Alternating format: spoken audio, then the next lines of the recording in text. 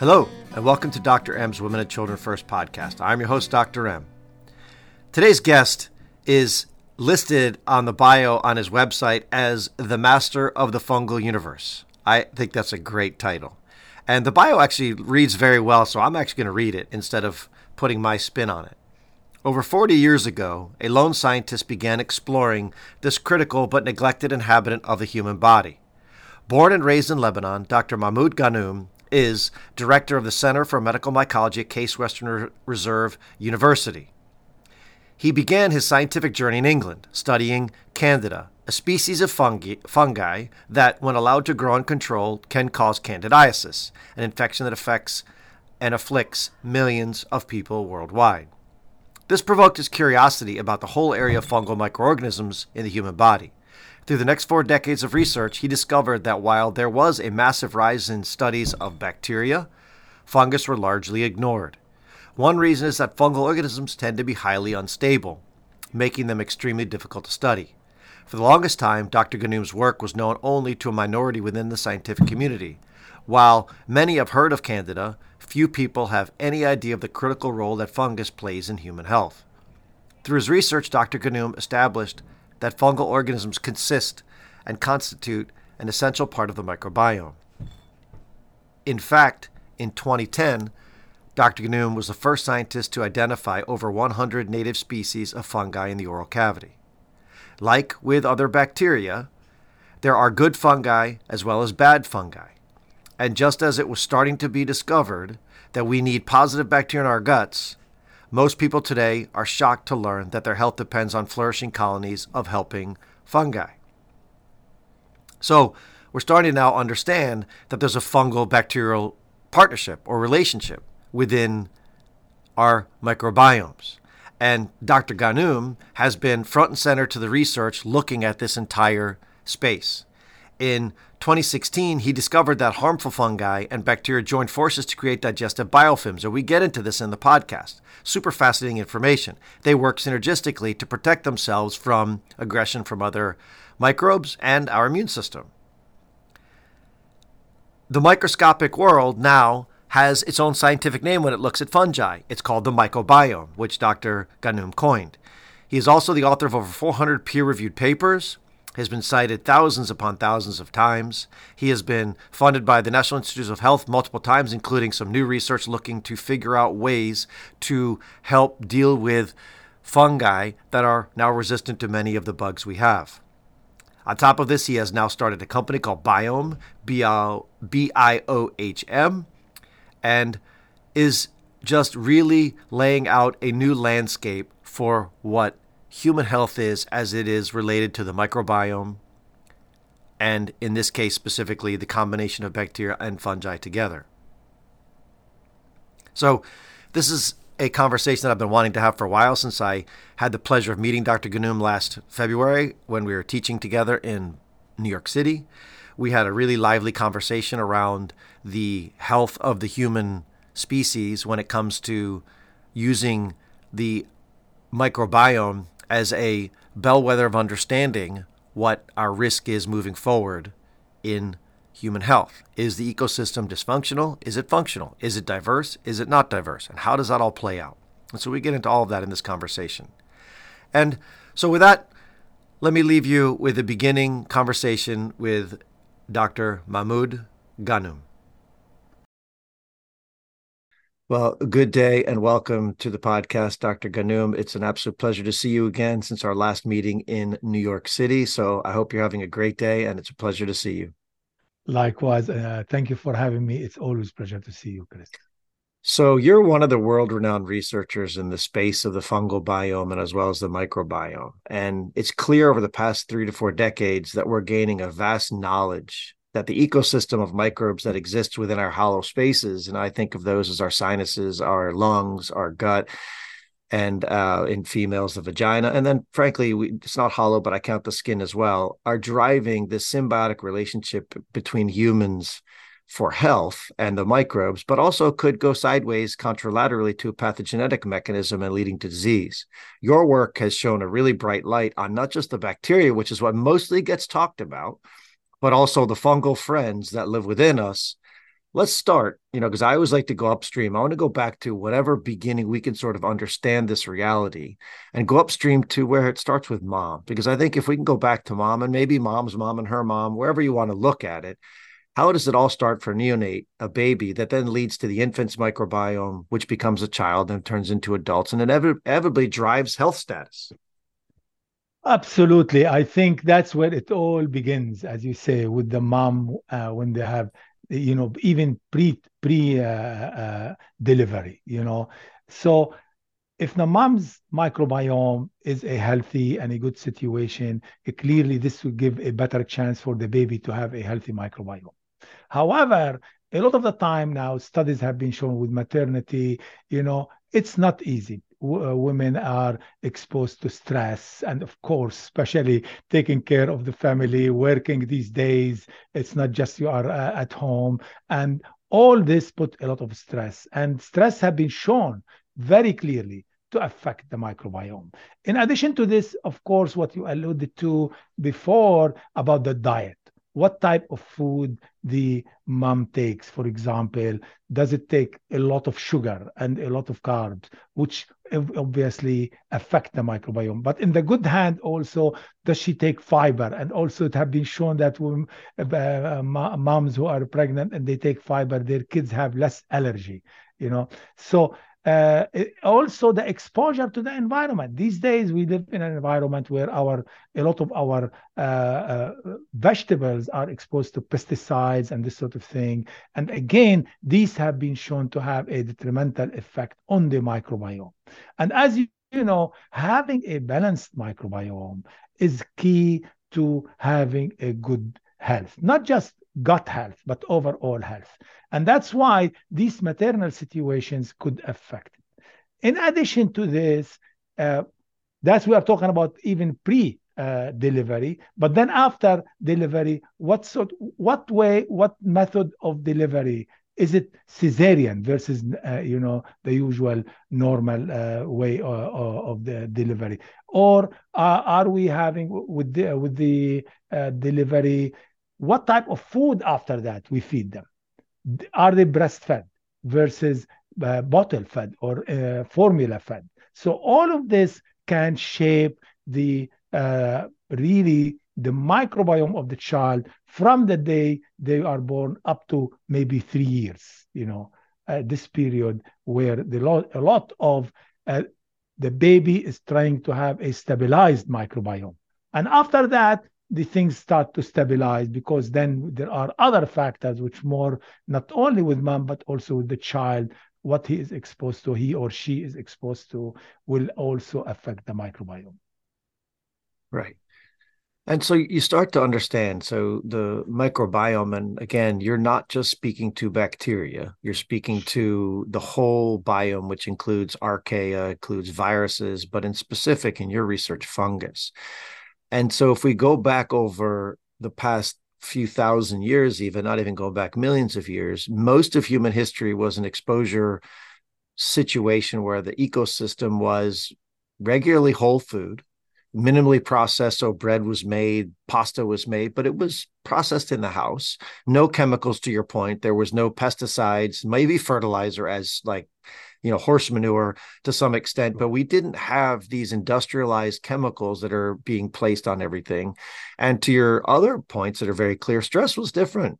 Most stress was acute and non-chronic. And now we tend to have much more of a chronic stress, and that has a massive effect on the immune system, which now we know clearly communicates with the microbiome bidirectionally, and that's driving all of this change. And this has been roughly 100 years, maybe, where we've made this massive sea change in all the antecedent risk factors for potential differences in microbiome. And then we wonder why we're now seeing more disease. What is the 2023 understanding of what our microbiome from a perspective of biodiversity looks like now when we think of diseases like ADHD, autism, allergy? Do you have a sense of how the shape of it is? Is it just biodiversity weakness? Is it certain specific species? What do we know now? This is really very good question. But before I go into diversity, please give me a minute just to talk about what are the microbiome environment, or what are the enterotypes there. And as we mentioned, people think only of bacteria. But to me, we really have in our body both bacteria, fungi, viruses, and as you say, archaea and parasites as well. So it's very important for us to look at all of it. And it's so funny how I started this thinking about it. It takes me back to the early 70s when I did my doctorate on the candida of all things, which is the fungus. And what happens. My topic of this dissertation was, or my PhD was, to study how steroids and antibiotics affect candida. And as you know, once you use, for example, antibiotics, you are killing the good bacteria and the bad bacteria that causing an infection. And because of this, by getting rid, it's good to kill the infectious agent or the pathogens, but at the same time, killing the good ones has its a detrimental effect or side effect. And that's where it gives the opportunity for candida, for example, to overgrow. And then when candida overgrows, it starts to cause issues. So it's very important for us to think of the two. And that's where I started to advocate in 2010. And as a matter of fact, the first time I wrote an opinion piece, I said we should look at all of them. And I told them the story why. And now, to my delight, it's becoming clearer that other groups is starting to realize the same thing. So these organisms, bacteria and fungi, when they are living together, they interact together. They affect each other, both positively. They help us. Even candida, which everybody is afraid of, candida at low level is really good thing to have. And we did a study, we found about 70% of people have candida there, but at low level. When that low level, it can break down some food, which gives byproducts for the bacteria, the good bacteria to grow. So they are helping each other, as you said, symbiosis. Okay? So that's as a background. So now we go into the diversity. Diversity to me, it's like our society. The more diverse the society, the more flavor you have, the more strength we have. Okay. And in our body, the more diverse the microbiome, both bacteria and fungi, the better our health is. And that's why when we are, as you alluded to, the way we are eating now, processed food and this sort of thing, what's doing is reducing this diversity. And what happens, just to make it simple, if you reduce this diversity, what you are doing, you are increasing the proportion or the amount of pathogens, those organisms that can cause issues to us, health issues, okay? And because of this, low diversity is not great. What we need to do something to increase this diversity, which means we are increasing the good bacteria, lactobacillus, bifidobacterium, and the other good stuff, as well as the Saccharomyces cerevisiae, for example, which is yeast. As you know, it's a baker's yeast, which really have been shown to be elevated, or the level of it is very high in healthy people. You see, so that's why we need to do everything we can to increase this diversity. One of it, of course, is diet, but there are other factors which you know, like exercise. We talked a little bit about stress and this sort of thing. So we need to do whatever we can to increase this diversity, where we have more good guys in our gut, as well as in our skin and other parts of the body, like vagina, for example, so that we have a good health all over the place. Yeah, and I'm going to piggyback off of that, because I think that's a really nice transition to your earlier statement about different ways the microbiome establishes itself naturally. And one of them is breast milk. And I think very clearly in society now, at least in the United States and parts of the world, we're seeing more and more formula uptake as a convenience factor. And formula has now added back between 3 and 5 human milk oligosaccharides, these certain short sugar molecules that are specifically used by just our bacteria. Do we also know that there's of the 220 that are in breast milk, is there any function of that within the yeast space, the fungal space? Is that unknown yet? Because I know the 220 are very clearly associated with different metabolites that help heal the gut itself and feed the gut itself. What do we know there? With respect to the fungus, we did a study about the metabolites, where what we did, especially we looked at people with Crohn's disease, okay? And what we did, two things I want to talk to. I want to talk about this, and then I want to talk to you a little bit about the metabolites, which we are looking also in good bacteria. So what we found, if you take we did one experiment. We looked only at bacteria, which is pathogen, E. coli, Serratia, marcescens, and Candida tropicalis. And we saw that each one alone produced some metabolites. Just to make it simple for the audience, metabolites are really small chemicals, small molecules which are produced or basically secreted by these organisms. Okay, so what we found, when you add the three together, this pattern of metabolites changes. Okay, it becomes like as if when they are each one alone will produce a certain set of metabolites. The two different set, you put the three, oh my goodness, they come out with even different set. And what we found, there are at least 8 different metabolites that are expressed when the three come together. Okay, and of course these metabolites, they are chemicals, so they have certain effects. Okay, some of it, of course, if we have the wrong metabolite, that it could affect us in a negative way. But if we have metabolites such as have short chain fatty acids, for example, which are good guys, good chemicals, they will help our immunity, they help our gut lining. Okay, so that in itself, in the milieu of having organism in the gut. Then what we did another study recently where we took good probiotic strains known to be generally regarded as safe, and we grew them, and we start to look in what sort of metabolites are there. Okay, and really it's fascinating. You have different organisms or different like bacteria and yeast, they could have different metabolites. Okay, and now we're starting to put it together. Is it better to have one bacteria, or should we have couple of different bacteria that can give us different metabolites? And this is now an active research area, which I hope very soon will be published, because this will tell us why, for example, good to have a certain probiotic. Okay, because it may bring you some of these good metabolites that are going to help us and protect us, both with respect to affecting our gut lining, to reduce leaky gut, as well as to communicate with our gut, the gut-brain axis, which I know you wanted to go after later on about autism and other neurodegenerative diseases. So it's really beautiful. I feel we are living in good time now, because we are learning so much about these new things, and hopefully we'll be able to harness them to come out with better ways to improve the health, maternal health, as well as the health of others.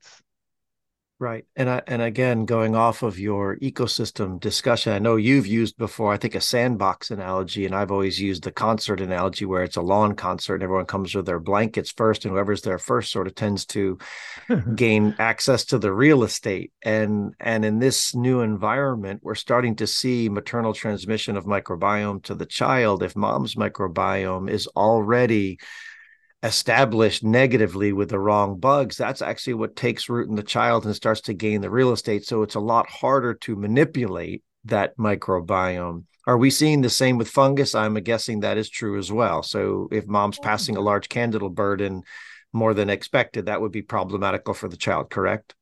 Absolutely correct. A few years ago, a dermatologist, a friend of ours in the department where I am a professor, as you know, she had a baby and she started to breastfeed. And then she started to talk to me because she started to feel that there is a role of candida, in there. And yes, definitely the fungi also can, if the mom is overburdened, like if the mom eat a lot of sugar, for example, again, to go back to the diet, guess what? We have a lot of candida, and that in itself will translate not only to come to the baby in their gut and mouth and this sort of thing, but also the skin.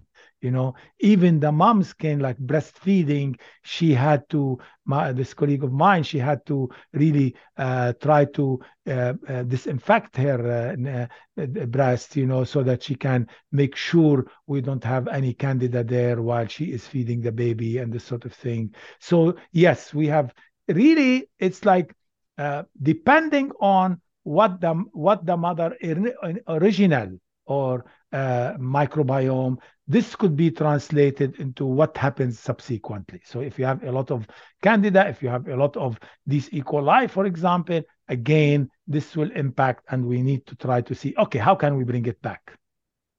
Yeah, and I don't think it's coincidental that the upstream factors that drive sort of a dysbiotic bacterial microbiome are very similar to the same issues that will drive fungal overgrowth. If I think about that correctly, I know a lot of the dietary restrictions in somebody on a diet that's trying to reduce fungal growth is reducing refined carbohydrates and simple sugars. Oh, by the way, those are the exact same bugs that drive certain bacteria that tend to be pathogenic, especially the gram-negative rods. Do we have a sense of why that is? Because again, I'm trying to think of this upstream historically. Why would a system have developed that normally is symbiotic to protect the host? Because the bacteria in general don't want to kill the host. They don't want us to die, because then their playground dies, right? So their sandbox, as you state, is gone.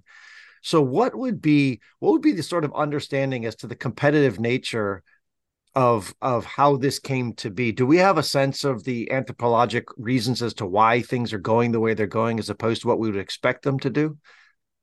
Basically what happens, this is really very good question, because this is an area also we really need to understand more and more.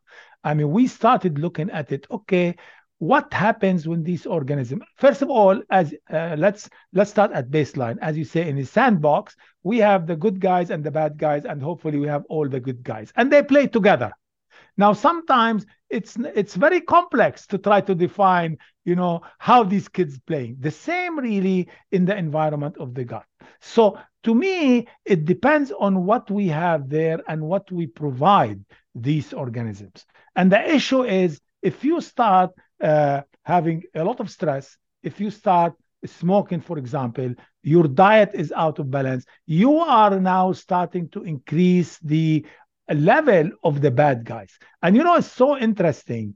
Like there is study showed, when you kill the good bacteria, which keeps candida down, when you kill it, guess what happens? When candida overgrows, it then starts to control the good guys. So they want them down, because now I have the opportunity to control. So we really need to find a way, how can we change the ecosystem to become more in favor of encouraging the good ones. And that's why we talked about, I know we mentioned a lot sugar, but having fiber, having less meat, because what we are doing, red meat, for example, especially with saturated fat, so much of it, guess what? We are encouraging the bacteria that have pro-inflammatory effort, where they start to have different cytokines like IL-6, interleukin-6, to increase, and that will increase the inflammation. So that's why we need, if we want to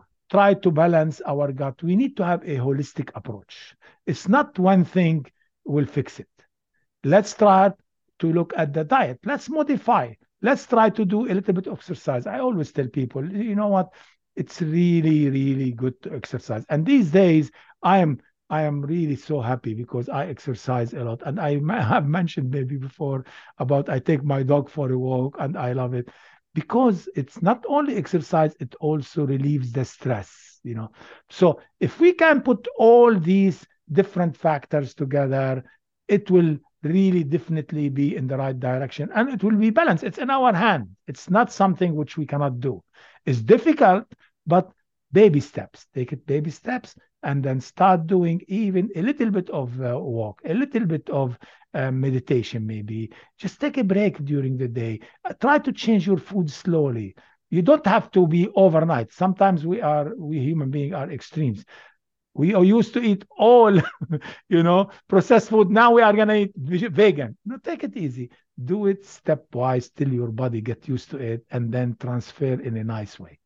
Well, and I think to your point, stepwise is always the best answer because if you look, some of the other guests I've had on the podcast over the years, the human system is so capable of eating diverse food types. Redundancy is incredible in the ability to take macronutrients and convert them into the energy we need.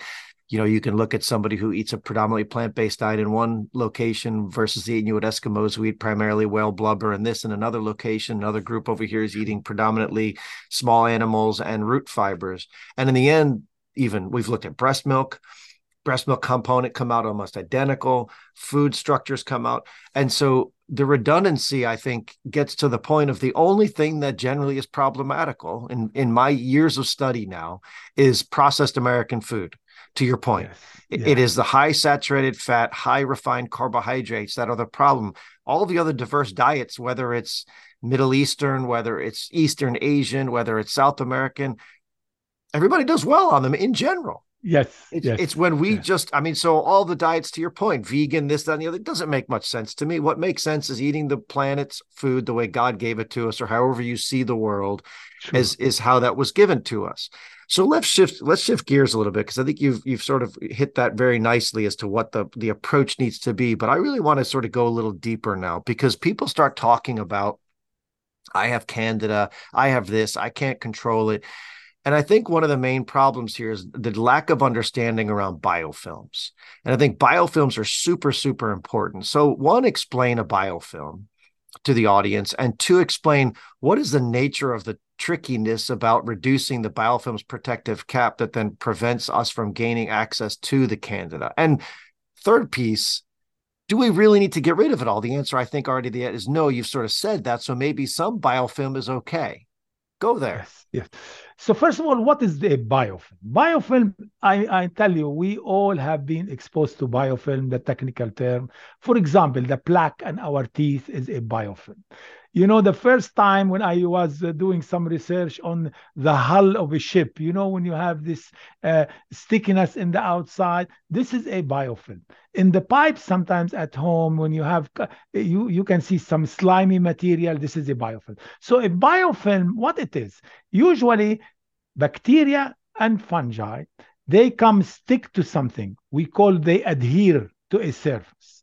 Once they adhere to surface, what they do, they are smart, because the first thing they want to do is to stick to try to gain access to whatever food they want. But then they want to protect themselves. And to protect themselves, they start producing what we call matrix. Matrix, it's like a jello which covers these organisms. Okay, so it's like, imagine you have a jello, and inside the jello you have NMM or grains or whatever. The grains or the NMMs are the microbes, and the jello is the matrix.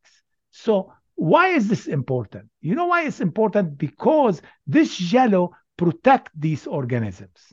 In other words, if you have these microorganisms, whether bacteria or fungus, and you want to get rid of them, and they are living inside the biofilm, you can't get rid of them because they are protected in sort of the shell. Okay, so what you need to do, you need to break it down.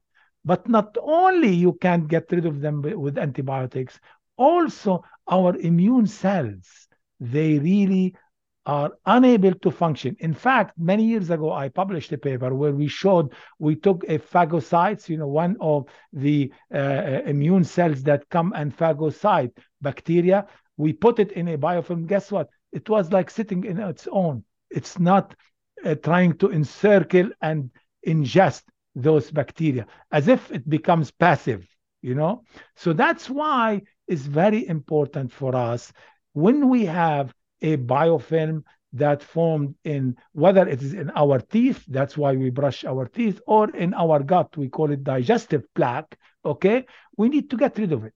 And to get rid of it, it's not easy. And that's where in our research, as you know, we looked at what sort of micro probiotic strains that can break this biofilm and what enzymes we have. And we came out with this Biohm product. And for the sake of transparency, this is, as you know, a company I started. But the good thing about it, what I like, is that we are really science-based. We published, we just published two nice, actually three clinical trial. We showed that not only it changes the microbiome balance and breaking the biofilm, but also affect the health, the gastrointestinal symptoms. So in a way, you break this down biofilm. Now, the question which you also asked me, should we destroy all biofilms? No, because there are some, like I was reading about this, because this question keeps coming, okay? And I looked at, okay, will beneficial bacteria form biofilm? And lo and behold, I found very good literature to show that lactobacillus, which is a good bacteria, can form biofilm. And you know why it does it? It does it so that it covers the gut lining and in a way prevents the pathogen or those that cause disease from sticking. Remember what I said, the first thing will happen is if you can stick into a surface, okay? So having a biofilm from the good guys will prevent those pathogens to come and stick and really form a biofilm, okay? So we need to have those good biofilms, but at the same time, this is a really challenging, because I was thinking about it because, Chris, like you, somebody asked me, what do you do? I said, because you are telling us we should destroy the biofilm. I say, the good news is, yes, when it is a pathogenic biofilm, you destroy it, but at the same time, you are given the good microbes as well, where they can rebuild. So in a way, you are supporting them too. Once you get rid of the bad guys, we need a small biofilm, which is good to prevent the others from sticking again. Yeah, this is sort of like the analogy that if you have two competing groups that don't do well, one is a pathogenic group fighting, causing chaos and everything. Once that group is suppressed, you need to take over their property and then enhance it with folks and educate them, get them growing in the right direction so everybody becomes societally functioning together. And so your point is very, very well taken. So what do we know, Mahmoud? What do we know about, because medicine, and again, I know you're a PhD, but your company, you've done tons of research here. Medicine has done a very poor job in understanding how to disrupt biofilms medically, from what I say from pharmacologic perspective. But there are plants that do this. And I'm thinking of two just off the top of my head, N-acetylcysteine, which is a molecule that does have biofilm disruption, but also perilla. What else do we know about trying to reduce biofilm accumulation? I know perilla especially, I think, has an effect on candida's ability to adhere, like you're talking about. Sure.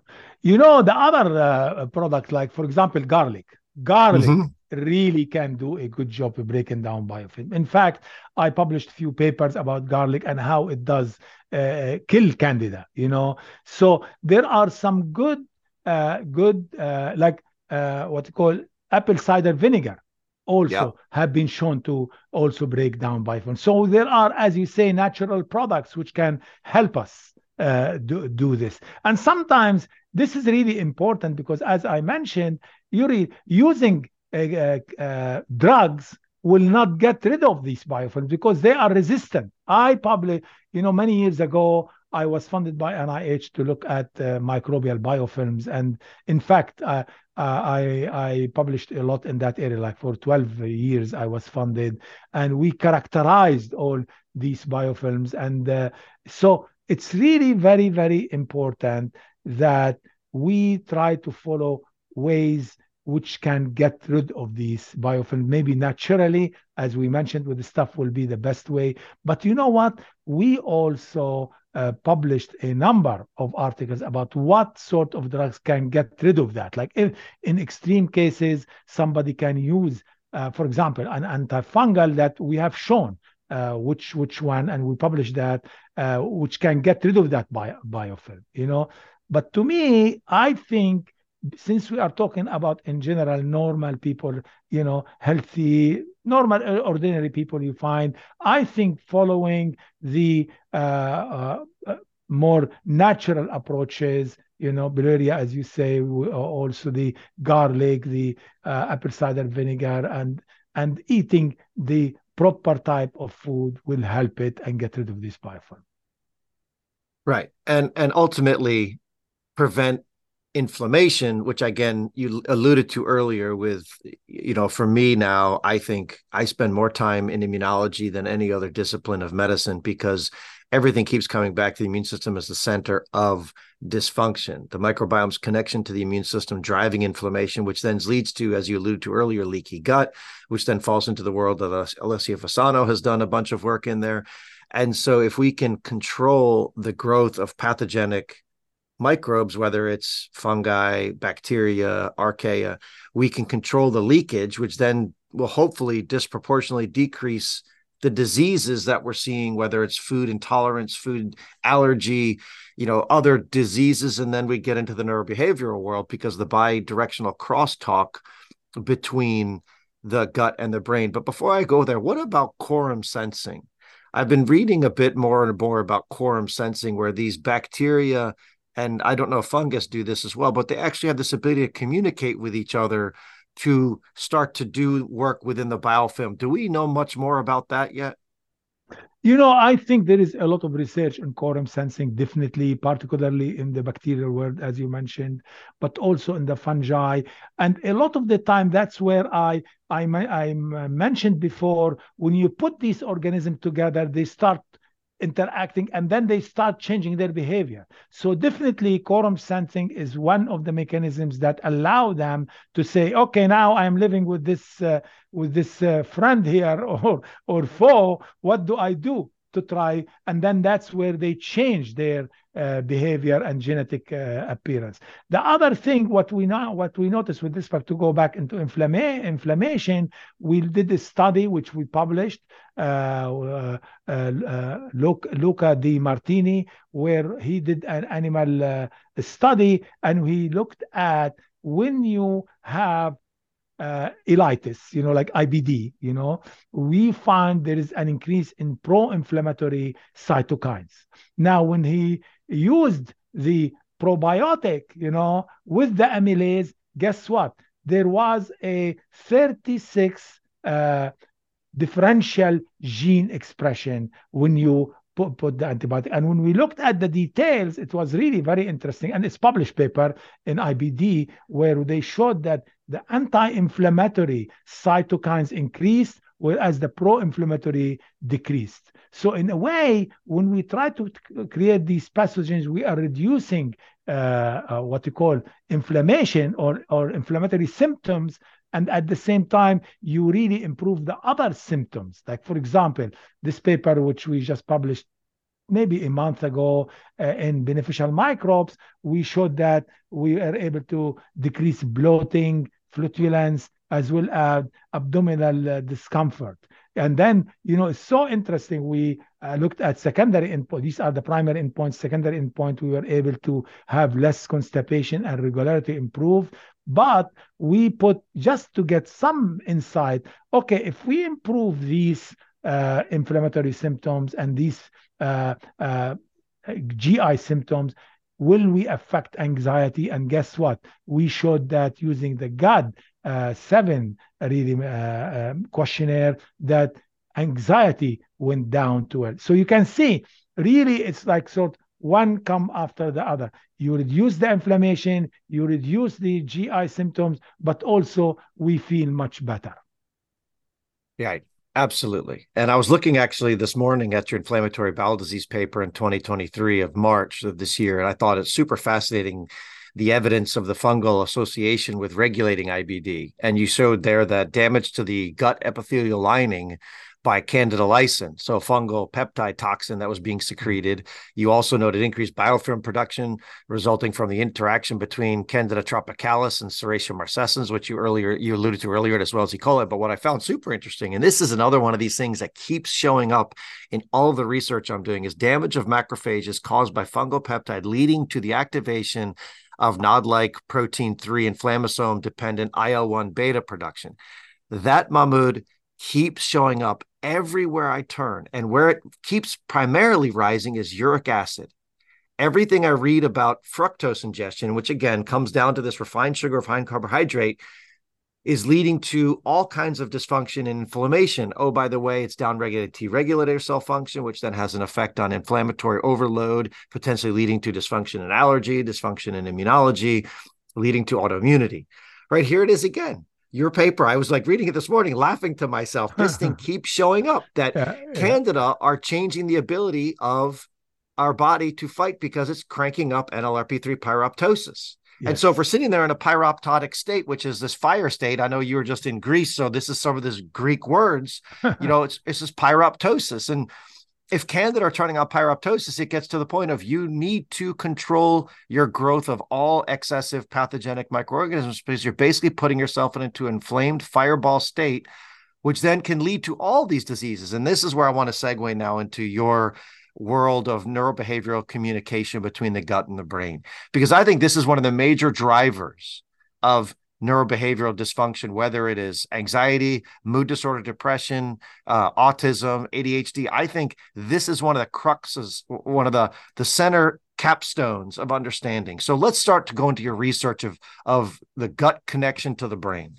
Yes, I think this is really a very exciting area, and I'm personally, and because of my son Afif, he's one day he said, "Dad, we have to do something for the autistic patients." So what we did, he Biohm came and said, contacted their network. If you have autistic child and non-autistic child, can you send us fecal samples and we'll share with you the data and this sort of thing. And lo and behold, so many people responded. So we got all this data, these samples.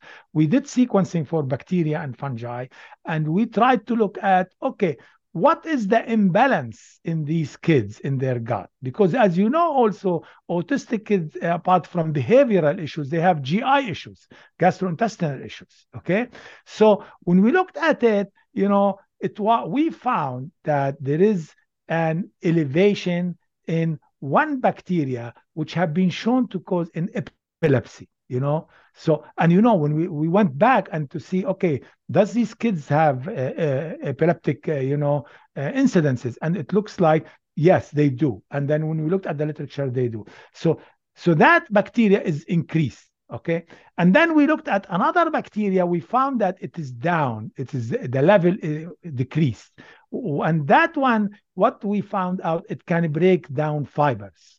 So these kids, sometimes they have issues with food because their gut cannot break down fiber.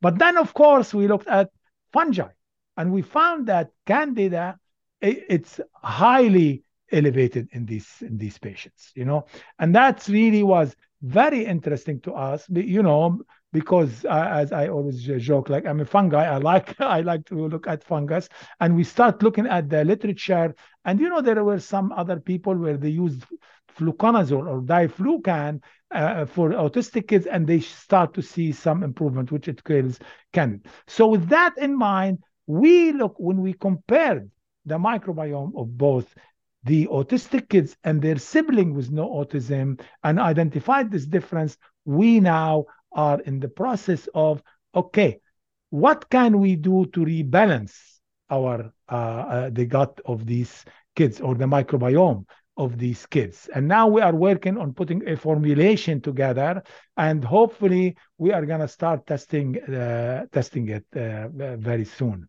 It just takes time, as to come out with the right. And also, I thought I want to mention this paper, which we published in April 2023 in Gastroenterology, where it tells you how you can modulate the microbiome, okay?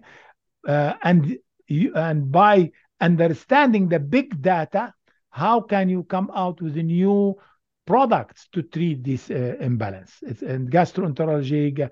It was really, we took Crohn's disease as an example, how we showed like the imbalance, identified what fix it, how we validated it. So anyway, we are following the similar approach now with autism I think this is the way forward because we have thousands of people who send their samples to Biome, and we are identifying certain cohorts, and then we analyze based on that what's the dysbiosis, and hopefully we can adjust. You know, hopefully we can come out with a product which we will test and validate, and hopefully we'll be successful. That's what keeps us going.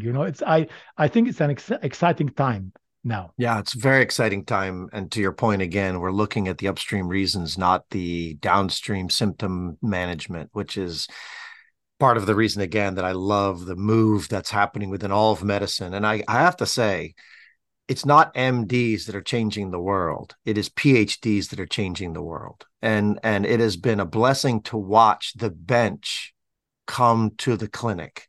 And I've seen that more and more and more. And I think functional medicine has been a big movement here, getting a big biochemistry focus and allowing what your work is doing to be translated into the clinic instead of the way it was forever, which is the medical doctors say, this is what it is. Here's the drug that treats the symptom, and we don't get anywhere. So kudos to you for your decades of research looking at this. Will this study have a placebo arm?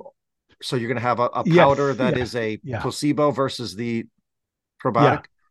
It's similar to what we did with this recent study in the beneficial microbe with the placebo arm, because it's very important to try to see. Sometimes you see placebo effect as long as you see that the active ingredient or the formulation has significant difference, which is that's what we are after. Yes, definitely it will be with the placebo arm randomized trial. I look forward to seeing that data. One thing I want to comment about what you said, about PhDs and MDs. I served in the academic advisory committee for the hospital I work with, and I was in a meeting. I was the only PhD. I said, and they were talking of everything. I say, I want to ask you something. Why do you think it's important to have a PhD? I'm the only PhD here. And then it was a rhetoric question, and I told them, you know why? Because we form a complementary approach. You guys can observe what's going on, and then we come and collaborate together where we can come out with a more comprehensive answer to it. Instead of each one of us in our,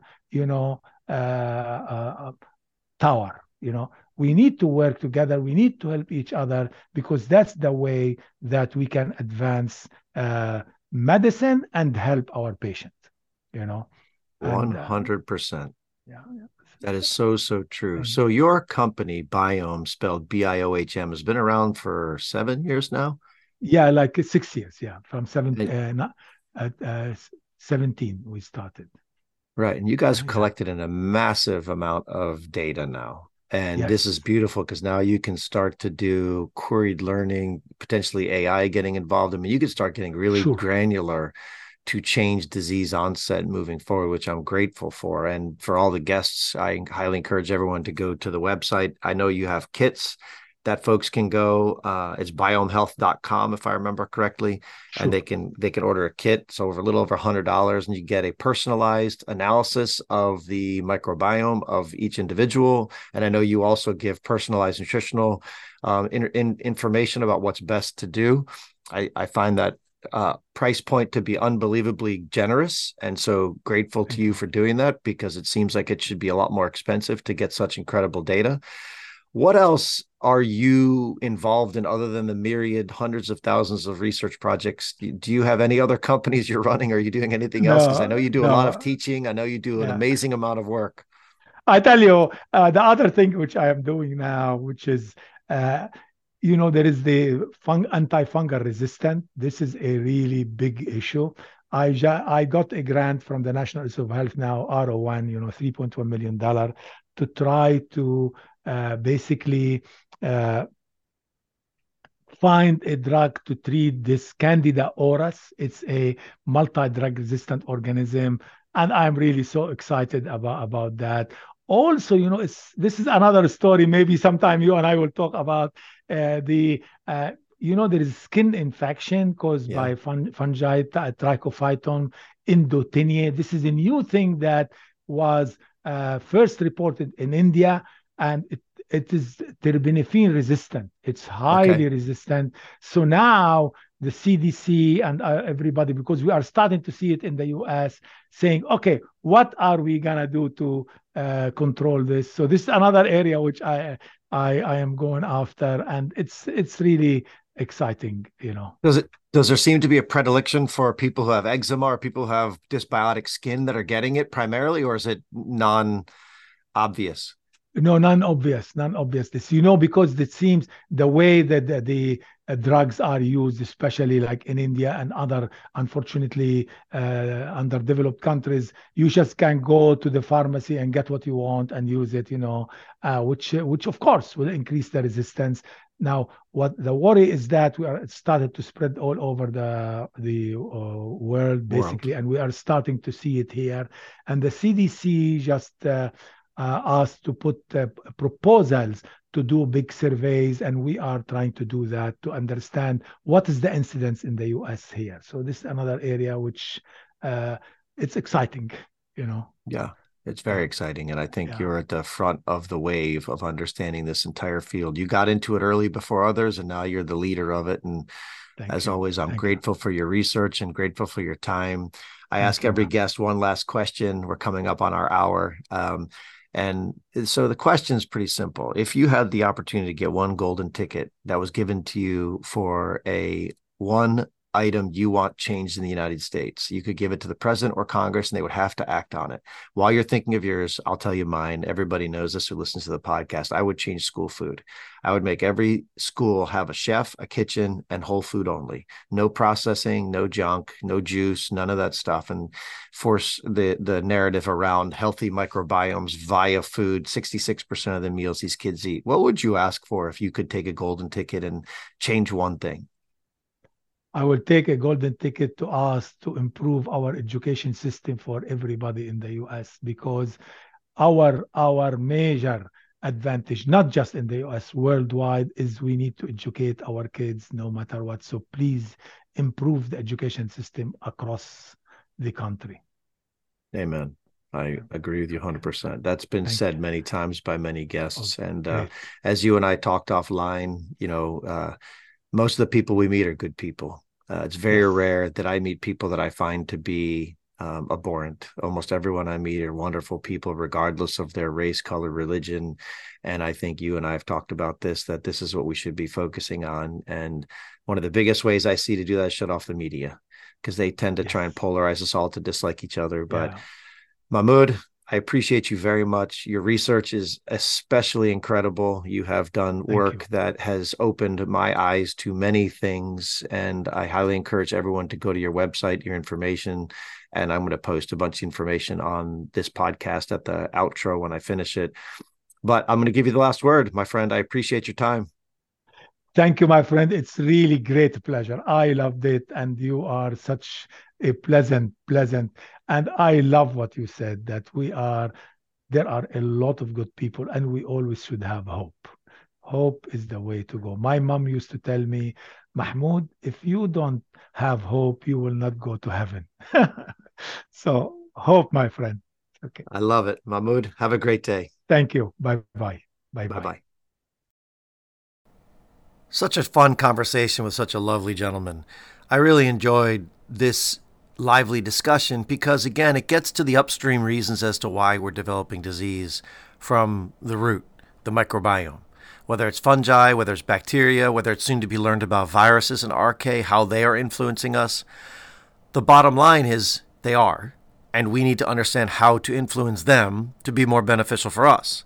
It seems to always come back to the basics: solid nutrition, solid stress reduction, solid movement as exercise. Now, I don't think of that as exercise running marathons. I think it's something simple as walking daily, right?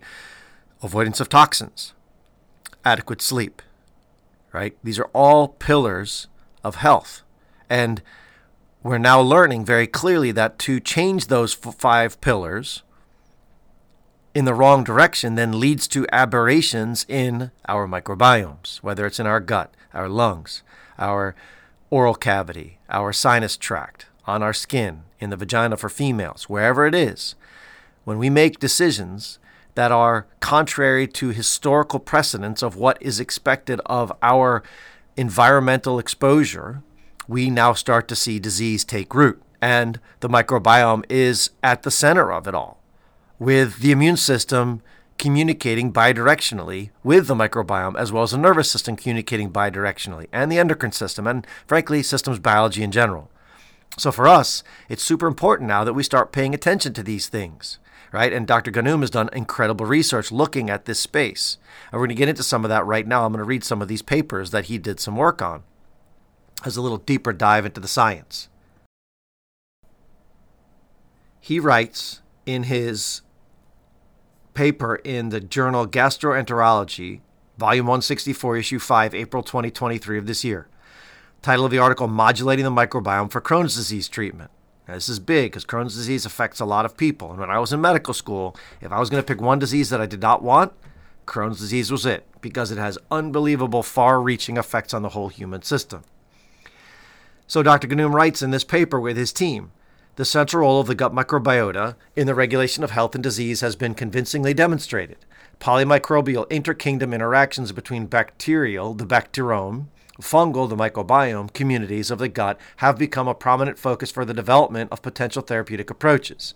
In addition to polymicrobial interactions, the complex gut ecosystem also mediates interactions between the host and the microbiota. These interactions are complex and bidirectional. Microbiota composition can be influenced by host immune response, disease-specific therapeutics, antimicrobial drugs, and overall ecosystems. However, the gut microbiota also influences host immune response to a drug or therapy by potentially transforming the drug structure and altering bioavailability, activity, and toxicity. This is especially true in the case where the gut microbiota has produced a biofilm. The negative ramifications of biofilm formation, including alteration of gut permeability, enhanced antimicrobial resistance, and alteration of host immune response effectiveness. Natural modulation of the gut microbiota using probiotic and prebiotic approaches may also be used to affect the host microbiome, a type of natural modulation of the host microbiotic composition. They go on to state in this review, we discuss potential bidirectional interactions between microbes and host, and we describe the changes in gut microbiota induced by probiotic and prebiotic approaches, as well as their potential clinical consequence, including biofilm formation. And then they go on to say we outline a systematic approach to designing probiotics capable of altering the host microbiota in disease states, using Crohn's disease as well as a model of chronic disease. Understanding how the effective changes in the microbiome may enhance treatment efficacy, may unlock the possibility of modulating the gut microbiome to improve treatment use using a natural approach. A couple key words there of importance. Natural approach, natural modulation, probiotic, prebiotic. What you're hearing here is an adjunctive approach to helping somebody with an autoimmune disease, not just drug for symptom or drug for immune modulation. This is, hey, how does this all work synergistically? What are we doing to alter some of the upstream targets that can hopefully prevent the need for significant amounts of medicine, hopefully make the drugs that we're using more efficacious long term, and help the human immune system function in a better state.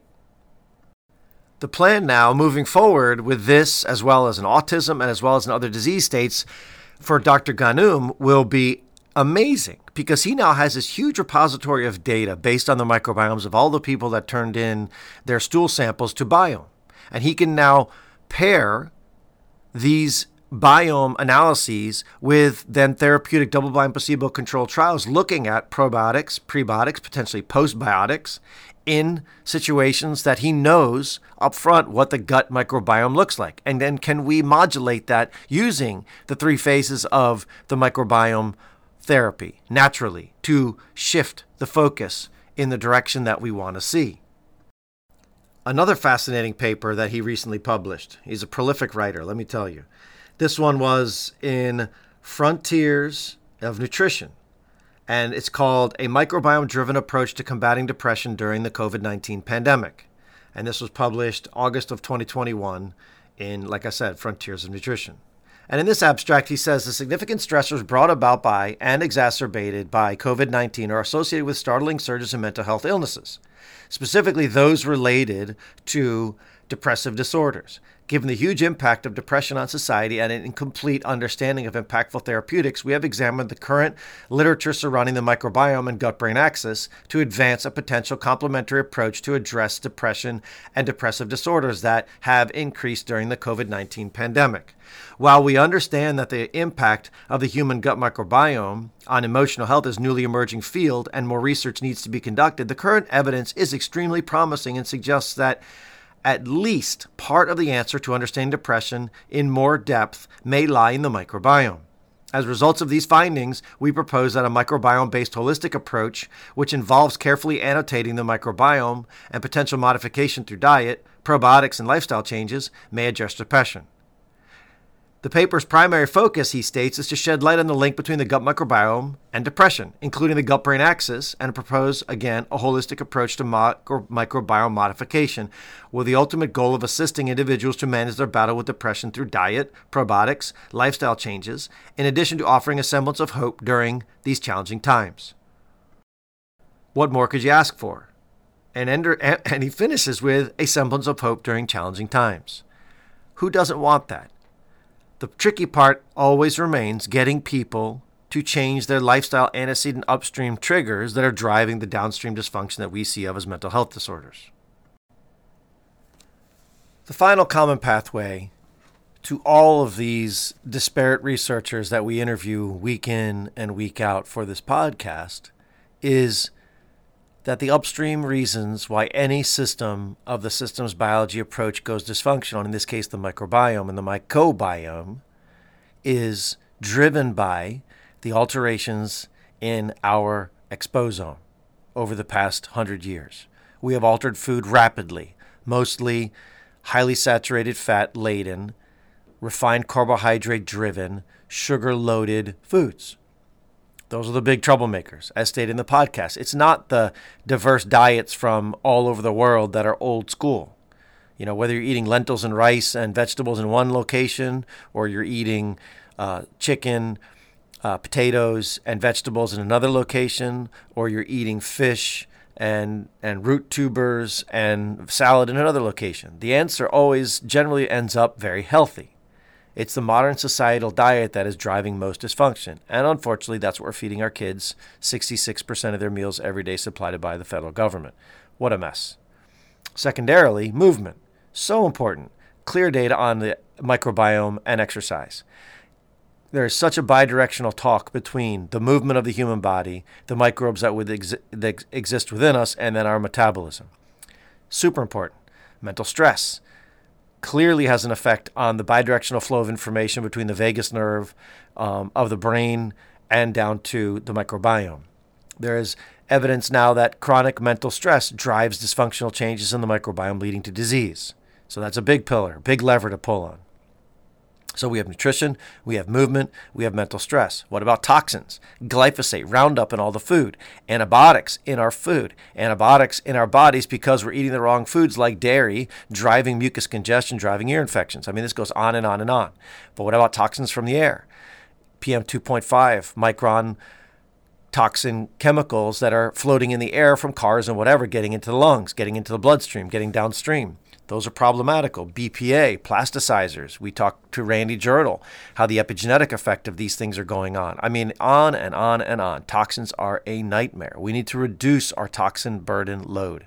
Big, big, big, right? And then what about sleep?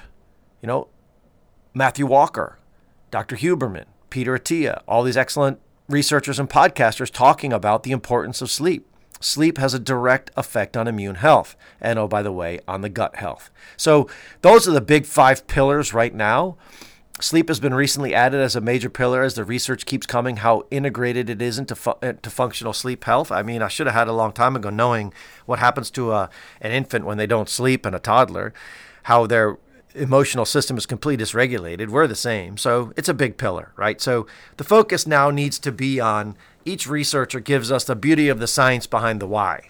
Some of the ways to rectify the problems through, in this case, prebiotics, probiotics, postbiotics, diet in general, stress reduction, all the things we're talking about. But each bottom line is the same. We've got to go upstream to change disease. And again, Dr. Ghannoum, phenomenal human, great researcher, love his work, just grateful that he was able to share his expertise and knowledge with us as we continue to search for better answers for maternal and child health. So with that, I leave you. I am appreciative of all of you. I hope everyone has a fabulous day. And as always, hug those beautiful kids.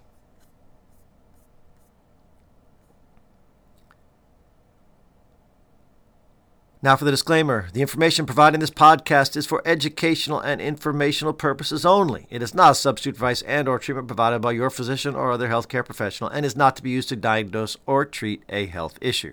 This podcast does not constitute development of a provider and or a patient relationship. Have a great day.